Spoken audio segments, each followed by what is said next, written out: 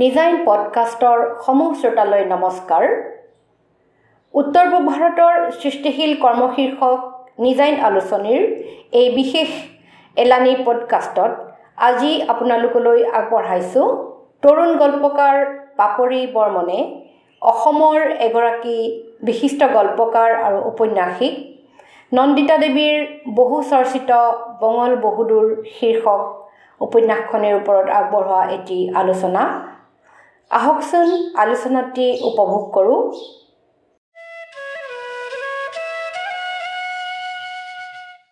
এয়া পাপৰি বৰ্মন।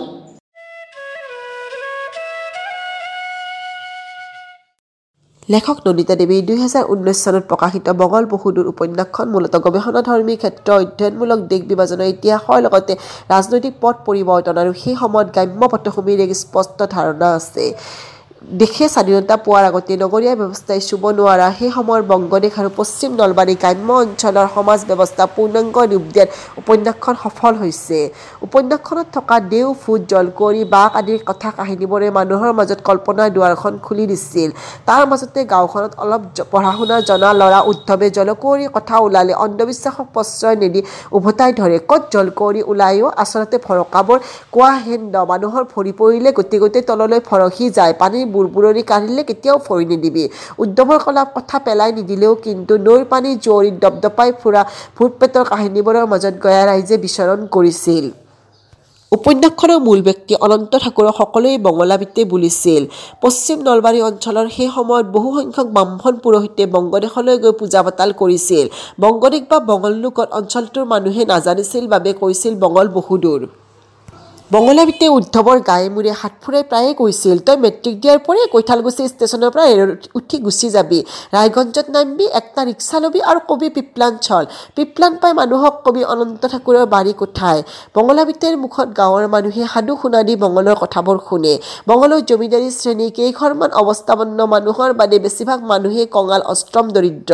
বঙলাবীতেৰ মুখত উদ্ধৱে শুনে সেই কঙাল অষ্ট্ৰম দৰিদ্ৰ মানুহখিনিয়ে কচুৰ মূৰা খাই লেংটি মাৰি জীয়াই থকাৰ নিচিনাই।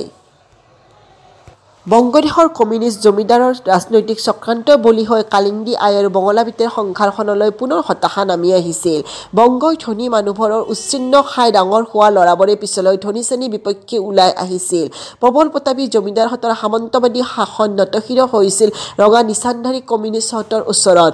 কচুৰ মূৰা খাই লেংটি মাৰি ফুৰা দৰিদ্ৰসকলৰ মনবোৰ কমিউনিষ্টৰ বতাহে লৰক ফৰক কৰিছিল। এনে পৰিৱেশৰ মাজতে জমিদাৰে নিজৰ 1000 বিঘা মাটি মন্দিৰৰ নামত লিখি দি বঙলাবীতেক বিপদত পেলাব বিচাৰিছিল। বঙলাবীতেৰ জমিদাৰৰ প্ৰতি আনুগত্য থাকিলেও কমিউনিষ্টৰ আদৰ্শৰ প্ৰতিও সমৰ্থন আছিল। শেষত বঙলাবীতেৰ জমিদাৰে শিখণ্ডী ৰূপত ব্যৱহৃত নহৈ দৰিদ্ৰ কৃষকৰ ক্ষোভৰ কাৰণ বুজি জমিদাৰৰ প্ৰস্তাৱ প্ৰত্যাখ্যান কৰি উত্তৰ পূব দিশলৈ গুচি গৈছিল, য'ত আৰ্থিকভাৱে পিছপৰা মানুহখিনি আদৰ্শগতভাৱে বাওঁপন্থী আছিল। বঙলাবীতেৰ সৌতুপুত্ৰ চন্দ্ৰনাথ বাওঁপন্থী আন্দোলনৰ লগত জড়িত হৈ পৰে আৰু সেই সূত্ৰে বঙলাবীতেৰ ঘৰত আন্দোলনৰ আলোচনা বহে। বঙলাবীতে যে জমিদাৰৰ কবলৰ পৰা ওলাই আহিছিল তেতিয়াৰ পৰাই তেওঁ জীৱনৰ অৰ্থ বিচাৰি পালে।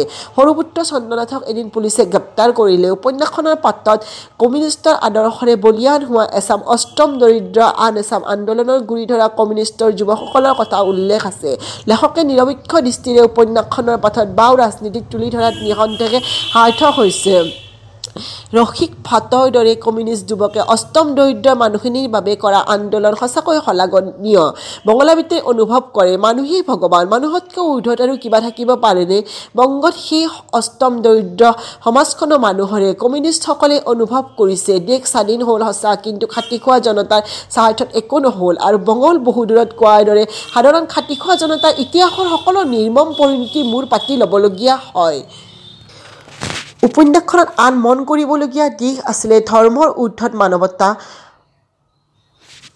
নাৰীৰ জীৱনৰ মনস্তান্ত্ৰিক কথা আৰু বংগ বিভাজনৰ এক স্পষ্ট ধাৰণা।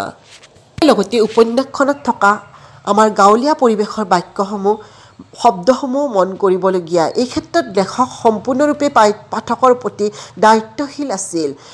উপন্যাসখনৰ আন এটা মন কৰিবলগীয়া দিশ হ'ল ভৌগোলিক পৰিসীমা, অঞ্চল বিশেষে সমাজৰ স্পষ্ট ধাৰণা, যেনে হাপুৰ পিপলিবাৰী বিহামপুৰ শিমলুৱা পানীডুবা ৰায়গঞ্জ পিপলান আদি ঠাইৰ মানুহৰ কেনেকুৱা কথনভংগী হ'ব পাৰে, সিহঁতৰ জীৱন নিৰ্বাহ কেনেকুৱা, সিহঁতৰ ঘৰৰ চৌহদৰ পৰিৱেশ কেনেকুৱা আদি পাঠকৰ আগত দাঙি ধৰাত লেখক হিচাপে নন্দিতা দেৱী সম্পূৰ্ণৰূপে সফল হৈছিল। উপন্যাসখনত থকা ঔপনিৱেশিক সময়ৰ আগৰ পৰা বংগত কামৰূপৰ ব্ৰাহ্মণসকলে পোৱা আদৰ সাদৰ সন্মানৰ কথা, অৰ্থনৈতিক অৱস্থাৰ লগতে সমাজ এখন কেনেকৈ জড়িত এই বিষয়ে বঙল বহুদূৰ উপন্যাসখন নিঃসন্দেহে পাঠকৰ ওচৰত এখন সফল উপন্যাস। উপন্যাসখনৰ মূল দৰকাৰী দিশটো হ'ল উপভাষা আৰু শব্দৰ প্ৰয়োগ। পশ্চিম নলবাৰী অঞ্চলৰ উপভাষাৰে এখন মানবিশিষ্ট উপন্যাস হ'ল বঙল বহুদূৰ। ভৰসা শীতকাল, ভৰসী যা, উৰা পাচৰা, টোকনা চলি ইত্যাদি শব্দ উপন্যাসখনৰ পাঠত মহাসাগৰৰ মণি মুকুতাৰ দৰে কাজ কৰিছে। দেশ বিভাজনক লৈ লিখা ৰাজনৈতিক, আৰ্থ সামাজিক, মনস্তান্ত্ৰিক প্ৰভাৱৰ পৰা ভাৰতীয় সাহিত্যত বিভিন্ন গল্প, উপন্যাস, কথাছবি আছে, কিন্তু অসমীয়া সাহিত্যত দেশ বিভাজনক লৈ লিখা নন্দিতা দেৱীৰ এখন বঙল বহুদূৰৰ দৰে উপন্যাস ভাৰতীয় সাহিত্যতে বিৰল। সকলোবোৰ দিশ চালিজাৰি চাই বা পঢ়ি উঠি যি বুজি পাইছিলোঁ যে বঙল বহুদূৰ উপন্যাসখনত লেখক পাঠকৰ নিমিত্তে অত্যন্ত দায়িত্বশীল, শ্ৰদ্ধাশীল আৰু পৰিশ্ৰমী। সেই হিচাপে বঙল বহুদূৰ উপন্যাসখন আন ভাষাতো অনুবাদ হোৱাটো পাঠক হিচাপে মই নিঃসন্দেহে বিচাৰোঁ। নমস্কাৰ।